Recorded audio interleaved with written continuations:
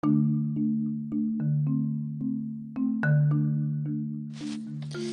today's version is based on Colossians chapter 1 verses 15 to 23. The Son is the image of the invisible God, the firstborn over all creation. For in him all things were created, things in heaven and on earth, visible and invisible. Whether thrones or powers or rulers or authorities, all things have been created through him and for him.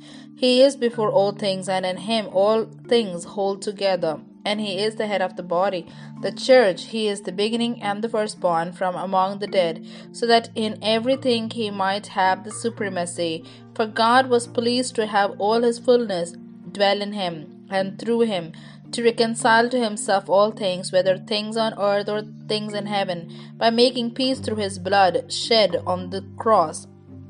Once you were all alienated from God and were enemies in your minds because of your evil behavior, but now he has reconciled you by Christ's physical body through death to present you holy in his sight, without blemish and free from accusation. If you continue in your faith, established and firm, and do not move from the hope held out in the gospel.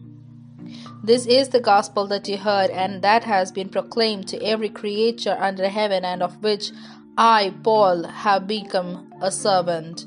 Here ends the Bible reading.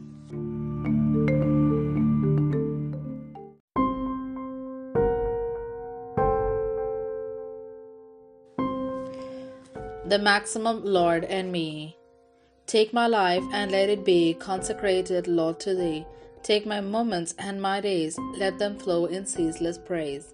I remember seeing a poster about 3 possible positions the Lord Jesus can occupy in Christian lives. In all he is present, in some he is prominent, in a few he is preeminent. The heresy infecting the Colossian church kept Jesus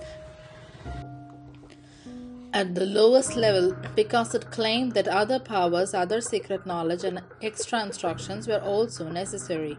By refuting this heresy, Paul makes exclusive claims for Jesus in this stupendous praise passage.